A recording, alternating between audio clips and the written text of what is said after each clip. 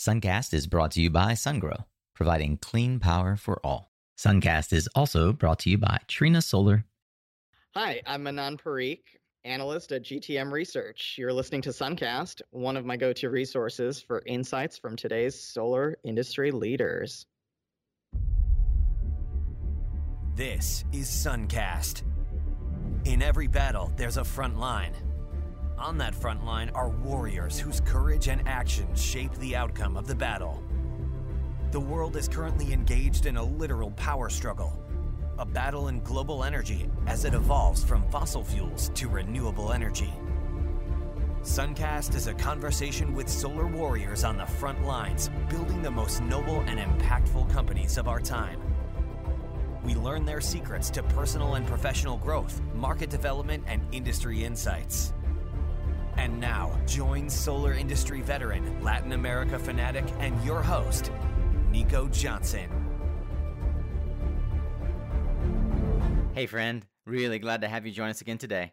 Today we have a slight departure from the usual format. No, it's not in Spanish like last week's episode, but it also doesn't follow the typical question flow that I've used in the first 20 episodes. This is the third in our LATAM Founders series, which we're producing in collaboration with Enphase Energy. And in prep for these interviews with Galt and Enlight and Eco Partners and InSolar and so many others that are going to come out, I asked my friend Luis over at Enphase if there were anyone on his team who was able to articulate well the challenges that they come across in the field, especially from the perspective of financing for commercial, industrial, or C&I customers. And he pointed me to Jake Hoppe. I, like probably many of you, had never heard of Jake, and after you hear today's episode, you may be glad that we now know who he is. I was originally going to use my call with Jake just to backfill with some sound bites on the episodes, like episode 17 with Jose Zambrano, as a way to provide a third voice explaining some of the intricacies of financing these C&I deals. But after I heard the interview again, I knew it was plenty good enough to stand on its own merits. So, you won't hear the typical intro you're used to after the music segue, but I do hope you'll forgive the lack of polish and soak in the wealth of knowledge. Today on Suncast, you'll meet Jake Hoppe, who's currently working in business development for Spruce Finance, but Jake got his start in the solar industry at Enphase. And from what I can tell, he was instrumental in helping get some of their pivotal early projects across the finish line, especially in Latin America. He's also been very hands-on with areas of business like working with underwriters, think Moody's, for example, on evaluating the underlying risks of assets that Enphase had deployed for large IPPs looking to go public with their portfolios. I've said it before, but you'll want to take your pencil and paper out, take some notes on this one. If you're anything like me, you'll have to go back and listen to it again as Jake dispels wisdom at almost every turn in the conversation. Thanks again for taking the time to be here. Hope you enjoy this week's episode of Suncast with Jake Hoppe.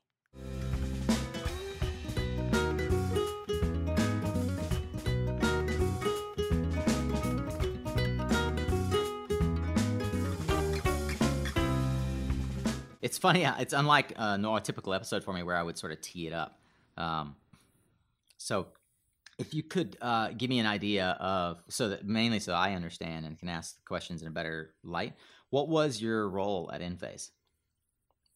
Yeah, so my role, it's very related to the topic, which is one of the key things that we focused on the business development team was characterizing the role of microinverters and really the role of technology in general in the performance of the system as a financial asset.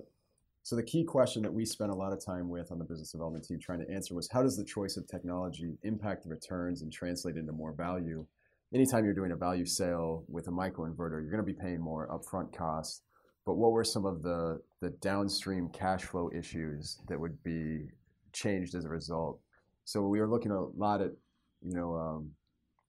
energy harvest, looking a lot at sort of replacement and the way that you would perform O&M. And then thinking a lot about sort of bankability and certain other value-added services we could be adding to make it a better financial product, make a solar system a better financial product. Right. Okay. What were some of the main hurdles that you feel like you guys solved? So a lot of what we solved was really changing. So the energy harvest is always, a big variable in predicting, how much yield you would get from a solar system. So that's very specific, plant by plant, especially when we talk about C&I. But one of the big things that we got folks to focus on was the replacement cycle, which is really natural for microinverters, where you have 25 years, especially when we're talking a little bit more on the C&I focus here, or I'm talking a little more on C&I focus here, but it's shifting people away from this idea that you've got to use your normal O&M reserve model and equipment reserve model, anticipating that strings will break in somewhere around year 10 to 14.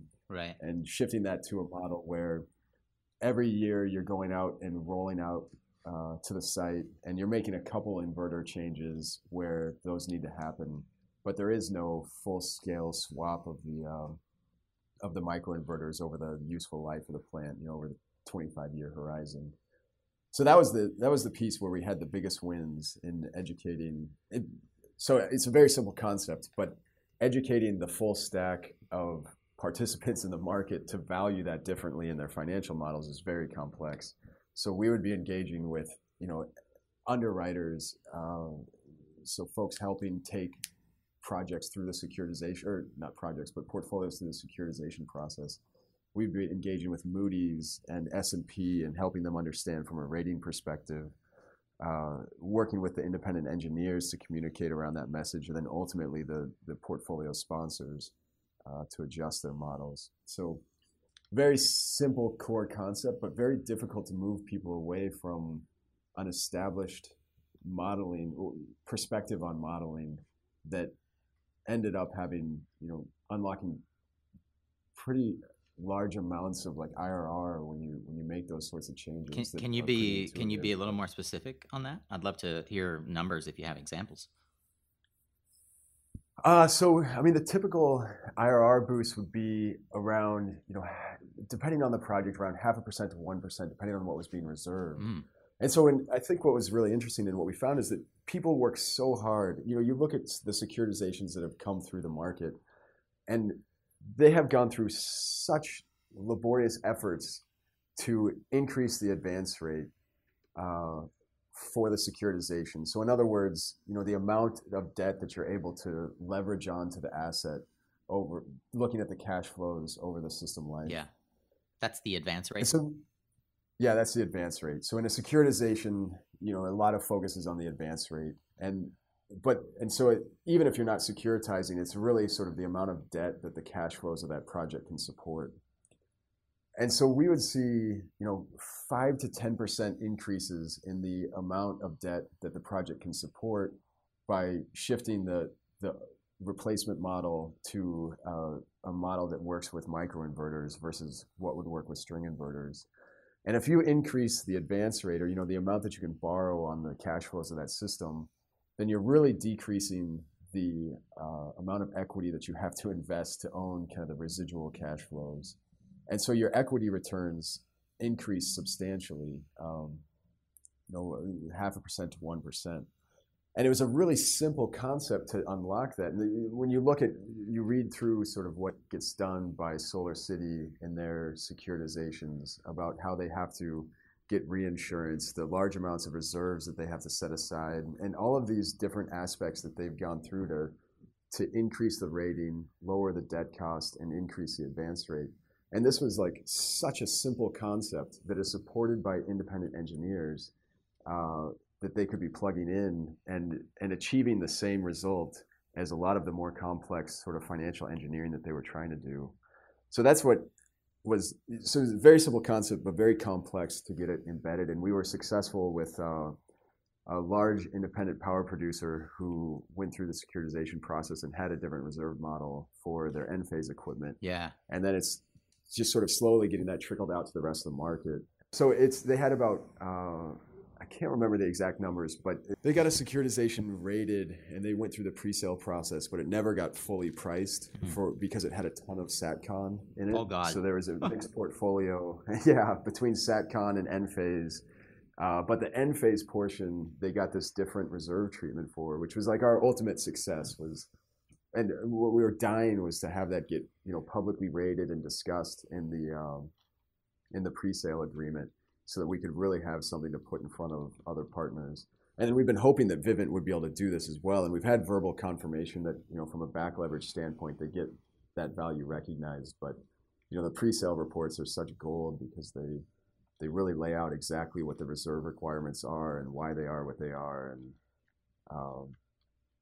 And in a very public forum that's been reviewed by, third-party engineers and by the rating agencies. Could you give me an example?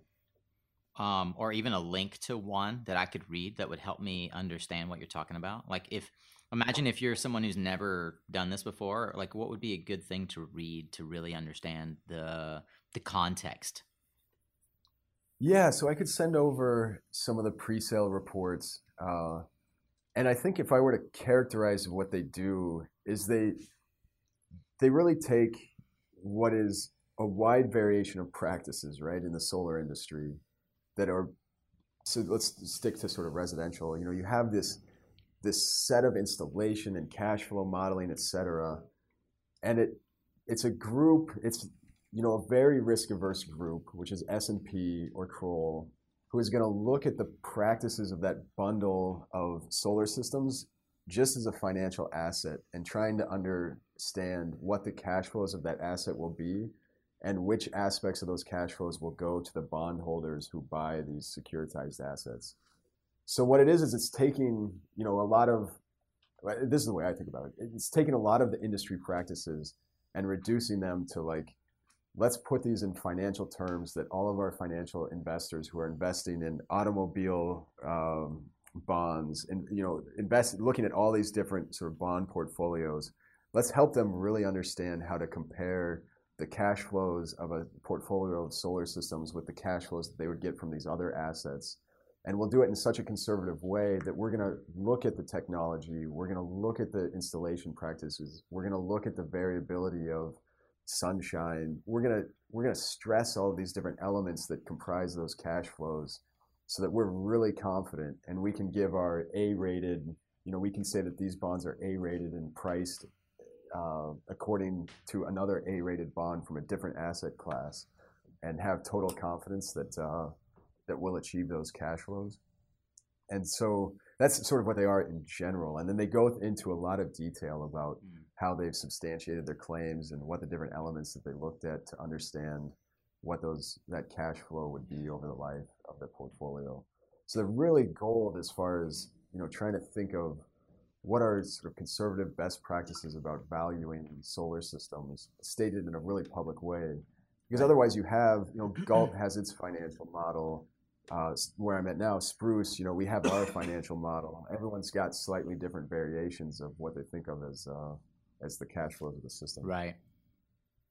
Man, yeah, if you could send me a couple of examples, that'd be great. I would probably just pick one that I felt like I understood the most. I still don't understand 100% like what it is that you were trying to explain. I'm personally going to have to go back and listen to it. It's so fun listening to someone who has thought about it for so long. But I'm curious if through that process, and maybe you already answered it and you could just redact it, what you felt like were both the key criteria for getting those deals financed and or securitized, however you think is the most important, and then what were the largest obstacles that your customers faced for getting Enphase specific projects financed? Yeah, so I think we'll focus on finance generally because I think that'll be more interesting. Securitization is sort of an esoteric area of the finance. It is. And folks like Ensolar and others are really focused on how do we get this commercial deal financed. Right.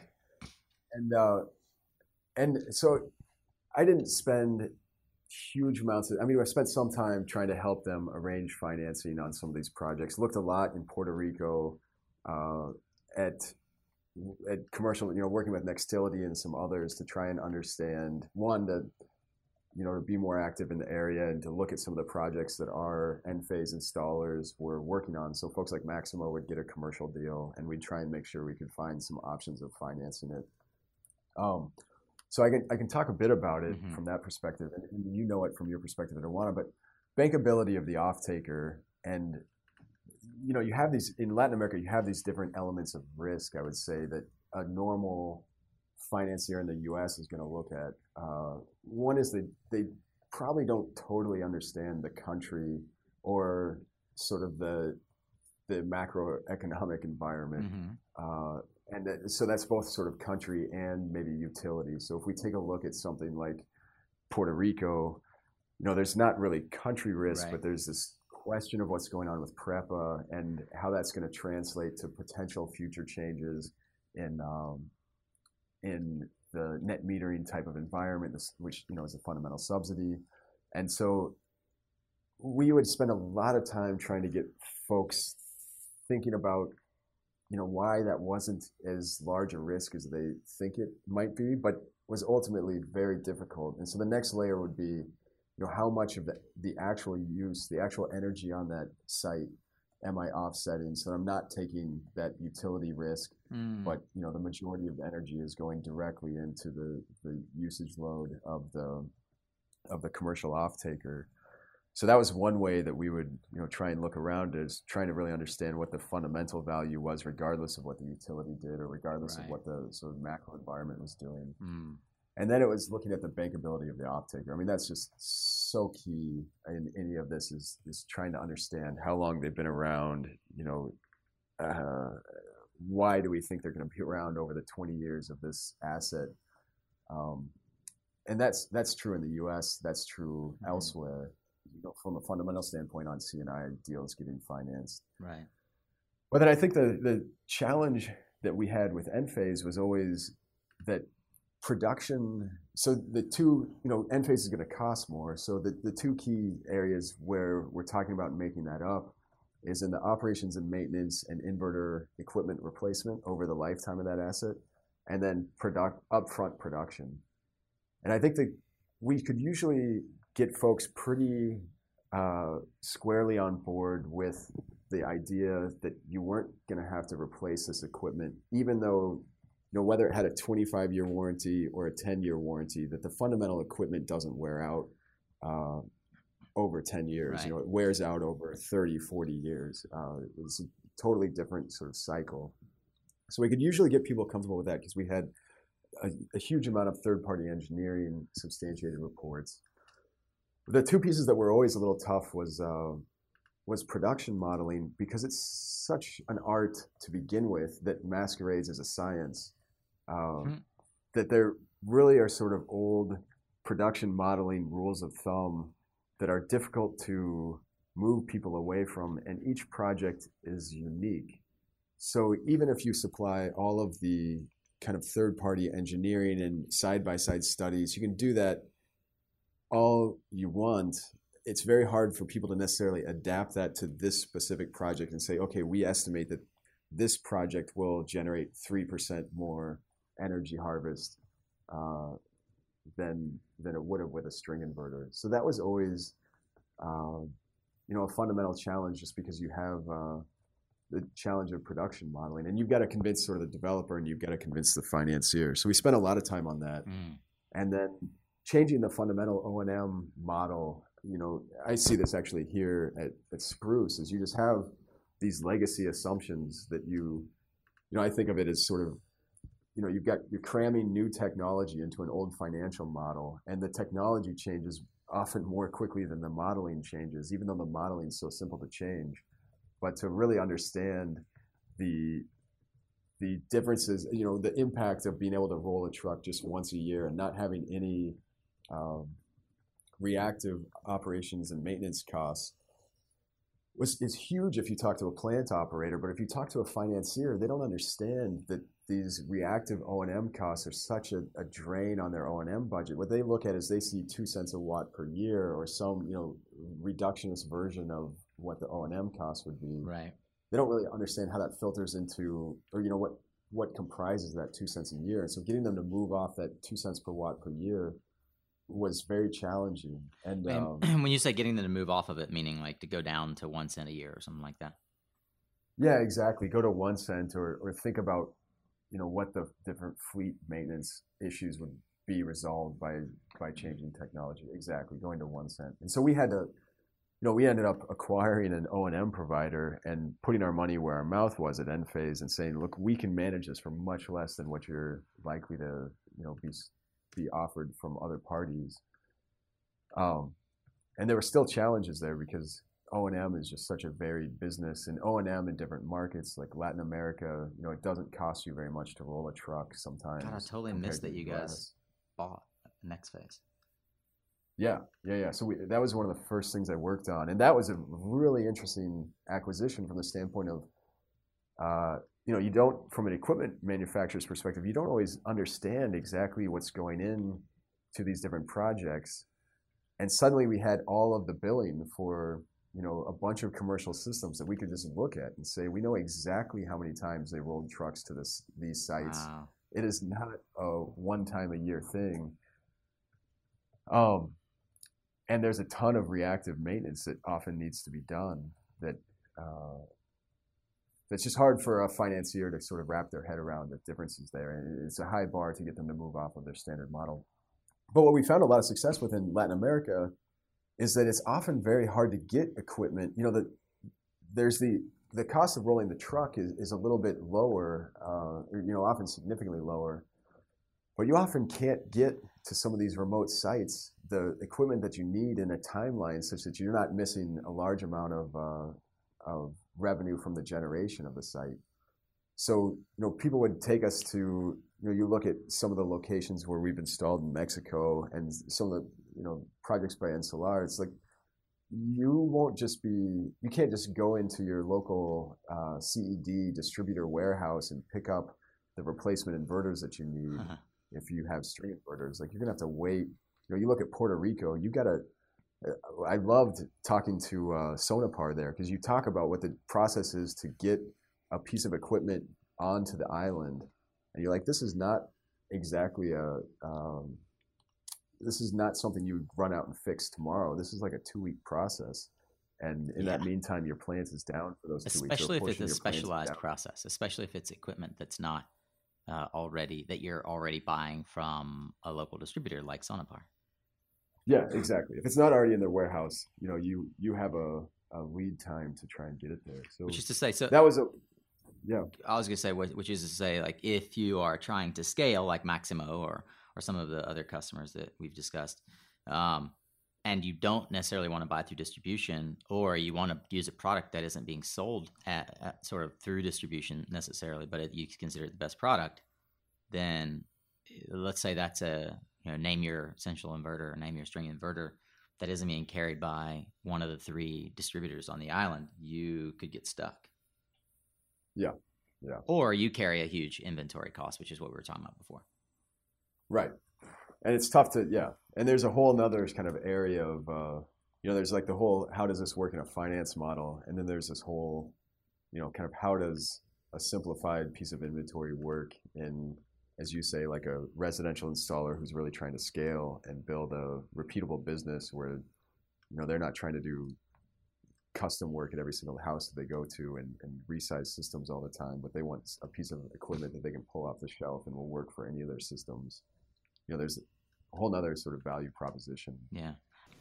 I'm curious about what things you see that are like common sense and also on the fringe now in the US or in Europe that Latin America is going to have to deal with pretty soon, or that you anticipate are going to become part of the conversation that perhaps an SMA is not anticipating or can't address?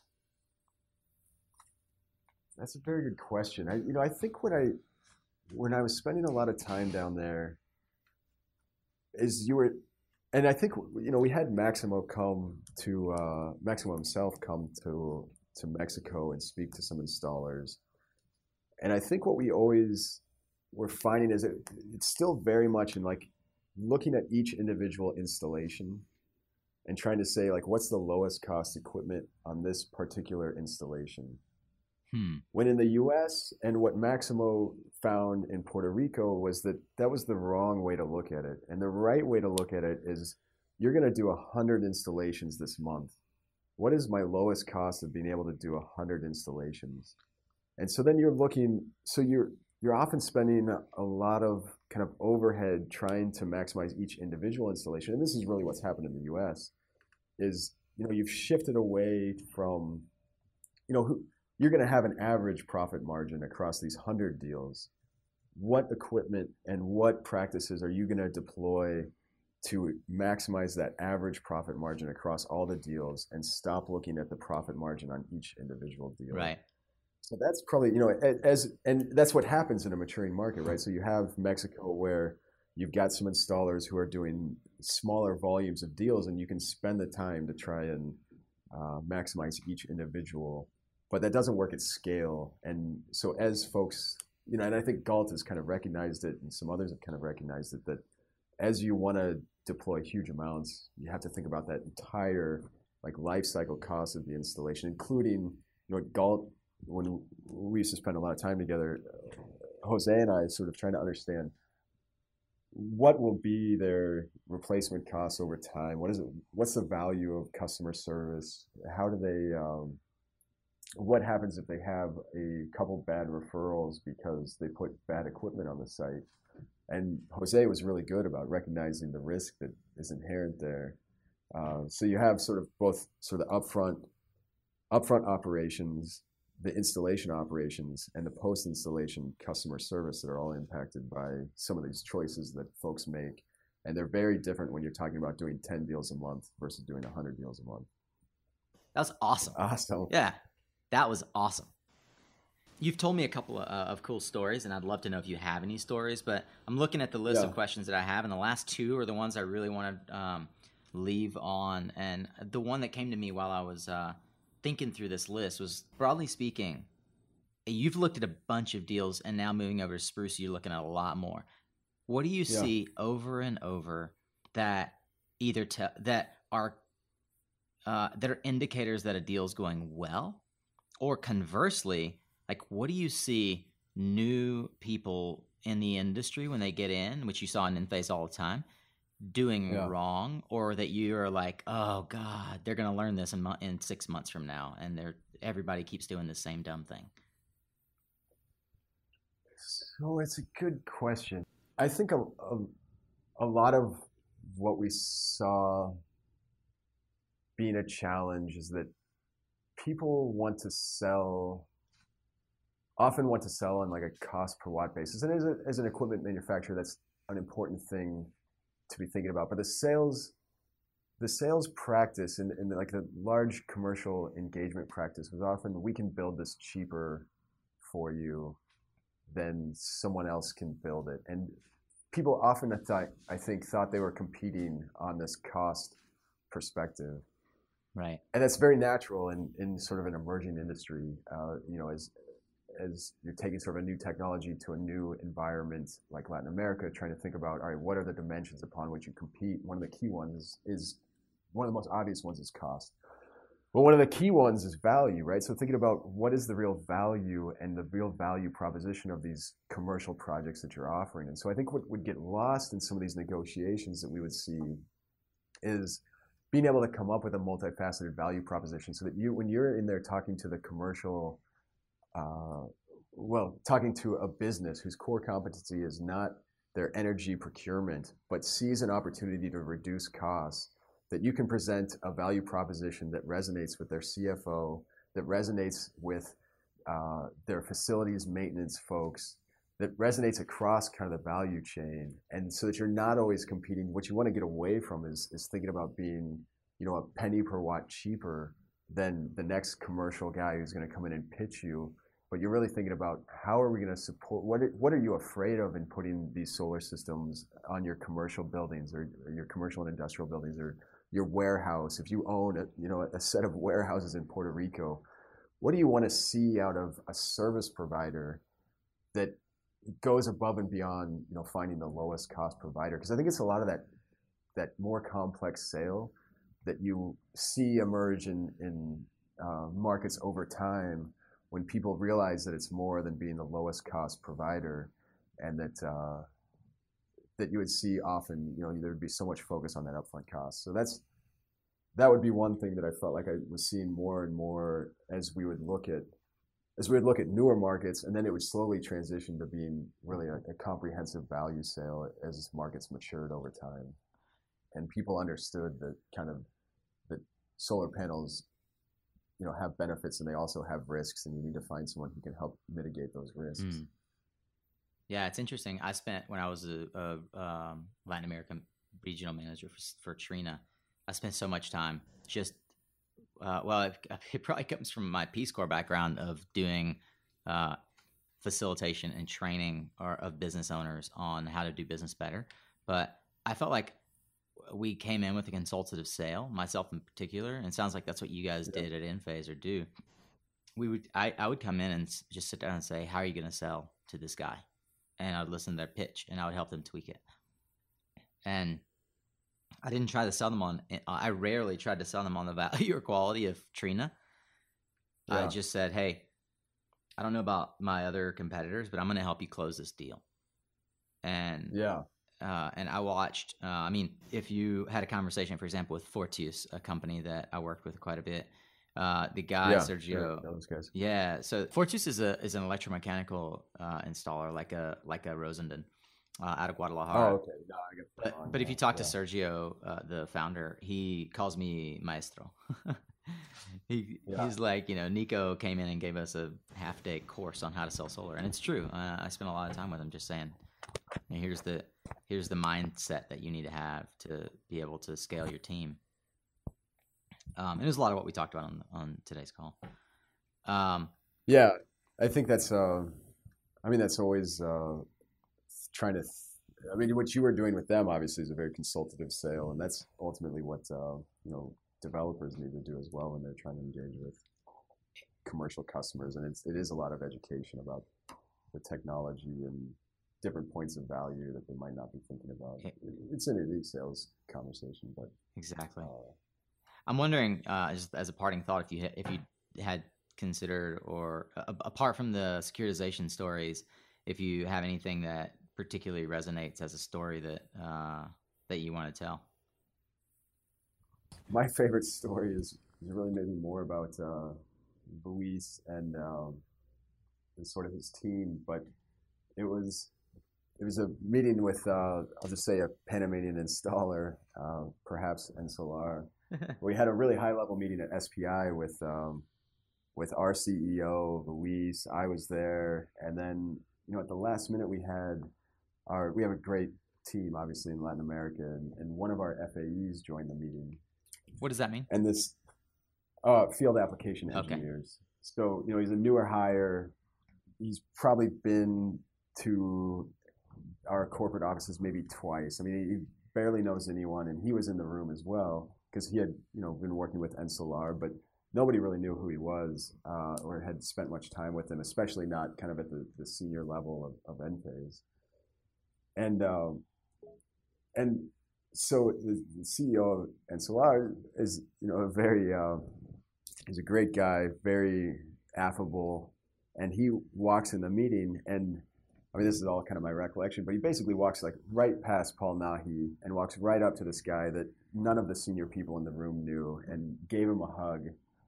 And, it went on to tell this story about one of their big early deals where they had, a super high profile in Panama.